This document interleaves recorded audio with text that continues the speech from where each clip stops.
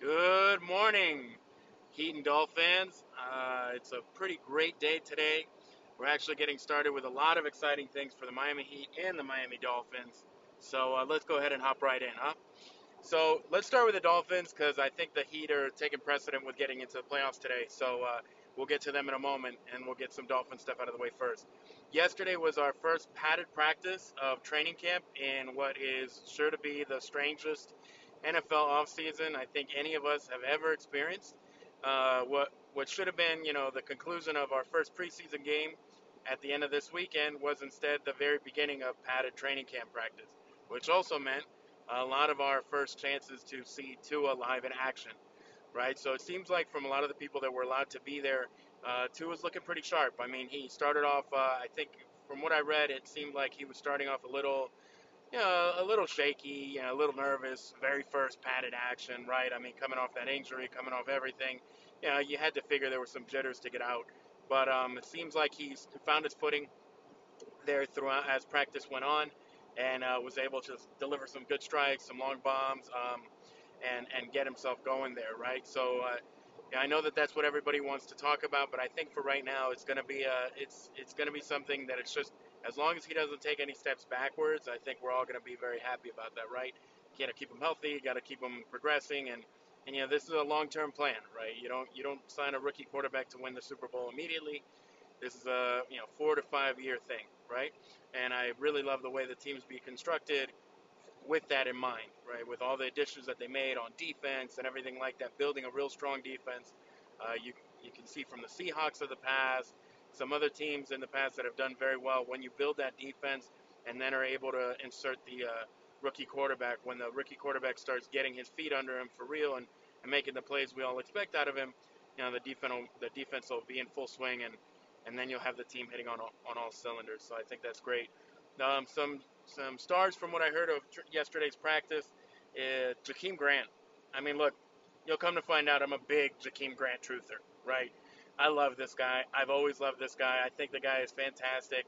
Little known fact, he's Texas Tech all-time leading receiver, which is nothing short of spectacular, especially for a guy of his stature, right? I mean, you can't argue that the guy's not the tallest dude in the world, but he's got the biggest heart, right? Biggest heart, super fast, real strong. Doesn't go down on first contact. I've always been real impressed by him, and I think this year, with some of the opt-outs from Albert Wilson and Alan Hearns, he's going to have a chance to really make something of himself and of the opportunity. And God willing, he can stay healthy. Then hopefully he can really make some noise. And the good thing is, since he was already signed to a contract extension last year, we don't have to worry about him playing himself into another tax bracket just yet, right? So we can enjoy him hopefully blowing up this year and not worry about what the financial ramifications of that are going to be. Some other guys that picked up right where they left off. Devontae Parker was making some great catches. Now he's going to have some good competition going against Byron Jones this training camp, right? With Xavier Howard still kind of rehabbing the knee and also on the COVID reserve list. I think there's going to be a great opportunity for Devontae to sharpen his skills against somebody that he doesn't get a chance to play against all the time and isn't as familiar with. And so I think this will really help him in his growth and his continued ascension to the superstar that I think we all know he can be when he was drafted out of Louisville.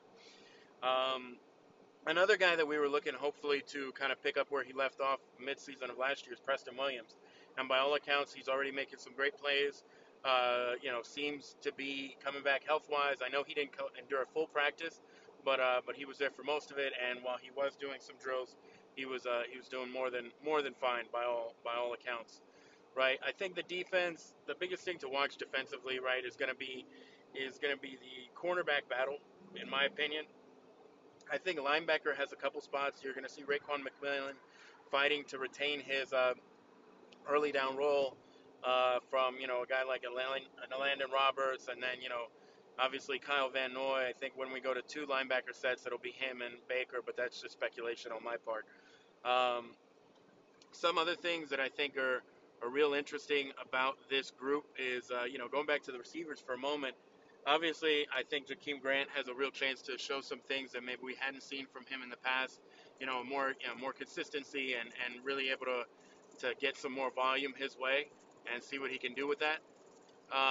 But I think another guy that's going to really benefit from Hearns and Wilson opting out is Isaiah Ford. He's been on the team and kind of bouncing back and forth from active roster to practice squad over the last few years, right? He was a later round draft choice of ours a few years ago, and I think last year he really showed us a lot of what he's all about, right? He got some extended time with injuries and everything like that last year.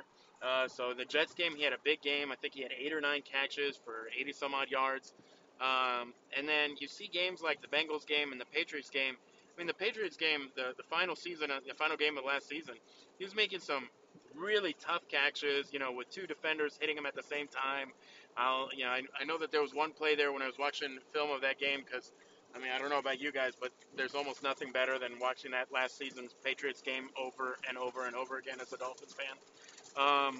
But when I was watching some of that, I was able to see that there was one play where we had him almost like a kind of wildcat trick play quarterback, maybe not wildcat, but it was a trick play where he ended up as kind of ball in his hands, and you could tell it was to try to make a pass down the field. Seemed like the defense read it well. They kept in coverage, really didn't give him a chance to do anything with that, and what looked like was going to be a quote unquote sack for a 5 or 6 yard loss. He was able to maneuver out of that hit and work his way 7 yards upfield for the first down. Which, I think that's the kind of things that we need, right? Guys that, the situation doesn't have to be perfect for them to get it done. And we're going to need a lot of that this year, right? With everything and all the things going on, adaptability is, I believe, going to be the name of the game and something that's super important for any and all players this year. So I think this is good, something that we can keep watching with the Dolphins, seemingly. And now one sidebar thing, right, that I think has been real interesting is if you hear some of the people that were able to attend yesterday, and then some early reports from today's. I haven't seen all the reports from today's camp yet, but it seems like Josh Rosen making some strides. Look, I know, I get it, right? We're all expecting Ryan Fitzpatrick to start the season, and somewhere along the line, Tua comes in. I get it. That's my hope as well. But if Josh Rosen can take some strides and start some games and build up his draft cap and build up his own value, then maybe we can get solid draft pick back for him. As you know, do I think that Josh Rosen's in our long-term plans? Maybe not necessarily, right? Maybe as a backup, who knows? But if he can show a couple things, right? There's no preseason, which obviously hurts his ability to show his value. But if he can, win the job at some point from Ryan Fitzpatrick before we're ready to hand things over to Tua and get some good games under his belt, I see no reason why this can't be a huge asset to us as an organization, and maybe we can either A, have a really capable backup, or B, make something out of it, right? Some of the best teams get 2 or 3 quarterbacks and are able to flip one of them for, third or second. If we can recoup that second round draft choice that we did for him, I mean, maybe we won't get a second and a fifth, but if we can at least get the second, then I think we could be in business, right? So something to keep an eye on as training camp unfolds and the season unfolds is the development of Josh Rosen. I know it's a more unheralded storyline, something that once we drafted Tua, nobody cares about anymore. However, I think it'll be something interesting if that further develops, right? Going on to the Heat now, I think the Heat have a huge opportunity this starting today, right, against the Pacers, a team that Victor Oladipo is just coming back. T.J. Warren's still kind of banged up. They're out without Sabonis. This is a team that it's not like they're going to give up, right? They're going to give us their all. They're absolutely going to give us their all. But I think we have a really nice. I think we match up well against them. I think our team knows what they can do against them, right? We feel confident as a team, and then but outside of that, I think it's just a good opportunity for us. I don't think it's anything that our team is taking lightly or should take lightly.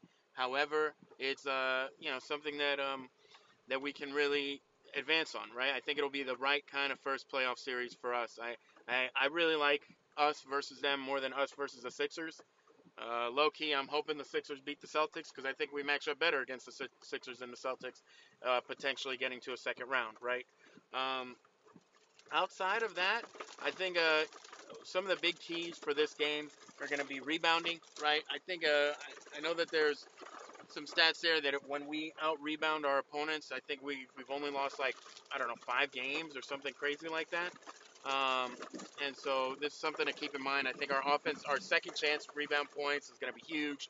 Rebounding in general, making sure that we're not giving them any second chance points or as little as possible, and just making the most out of our attacking of the glass. I know sometimes we're not the biggest team in the front court there, but if we can get aggressive and have some of our stronger forwards like the Crowders of the world and get Jimmy Buckets in there to keep rebounding and doing this and the other, then I think we've got a real good chance to close out the series, if not in a sweep, but in a gentleman's sweep of 5 games, right?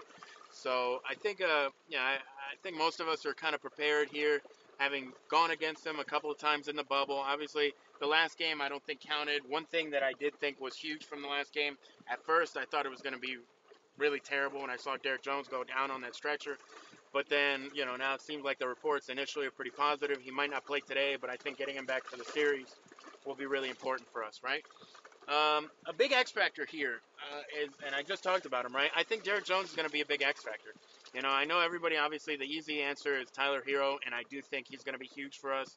And I love his development in the bubble with the way he's been able to really help his playmaking, help all those kind of things that he's doing a lot better. I love the way his ball handling has progressed in the bubble and things like that. Now looking more as a passer, not just, I think early on in the season he was looked at as just like a shooter and just a scorer. But now we're trusting him more with the ball in his hands to get the offense in set, to get the right guy the ball and make the plays to make the offense more functional and not just be a scorer, right? Now he's transitioning more to a playmaker, and I think that's going to be an interesting transition and development to watch here over the course of not only this season but his career, right? But I think Derek Jones is going to be a huge X factor. The ability for us to throw him on a guy like Oladipo or a guy like T.J. Warren and give them, trouble based on the fact that Derek Jones is highly athletic, clearly, also very long, and he's just gotten so much better on the defensive side of the ball that it's really impressive, right? So I think another thing here as another X factor, right, is somebody that actually just got demoted, right? Kendrick Nunn. I know a lot of people have been talking about, okay, yeah, they're kind of needed him to, go to the bench or whatever. He's been, playing himself out of games and this, that, and the other. However, now that he is going to come off the bench, if he can regain some of that, early season form and lead that second unit, that could be a real force, right? Because I really truly believe in when our starters are on the floor, we're the better team against the Pacers. I think it's just going to come down to, sometimes when our starters are off the floor and it's more of our bench squad, then, can the bench keep the momentum? And if you can get real contributions from, a Kendrick Nunn or something like that to keep that scoring in play, if him and Tyler Hero can start bouncing off each other in the second unit, I think that adds a huge element to this team and also takes a lot of pressure off of the starting unit. So I think it'll be something super interesting to watch today and something that we can, look out for. But I'm really excited, right? I'm really excited. Obviously, there's the Jimmy Butler, T.J. Warren beef, but I think even Jimmy Butler's kind of tired of that, right?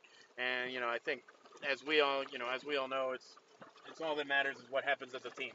And so that individual beef's not going to get us anywhere. We just got to win, and all we got to focus on is the score and the results, right? So with that, guys, I don't want to drag on too much today. I think we're all looking forward to a great Heat game. God willing, everybody stays healthy on both sides of the floor, right? And looking forward to a great showing. So with that, we'll talk when we talk, and that is our episode today of the Heat Dolphins Chronicle. Thanks so much for listening in. Make sure to subscribe, like us on our Twitter page, and have a great day, y'all. God bless.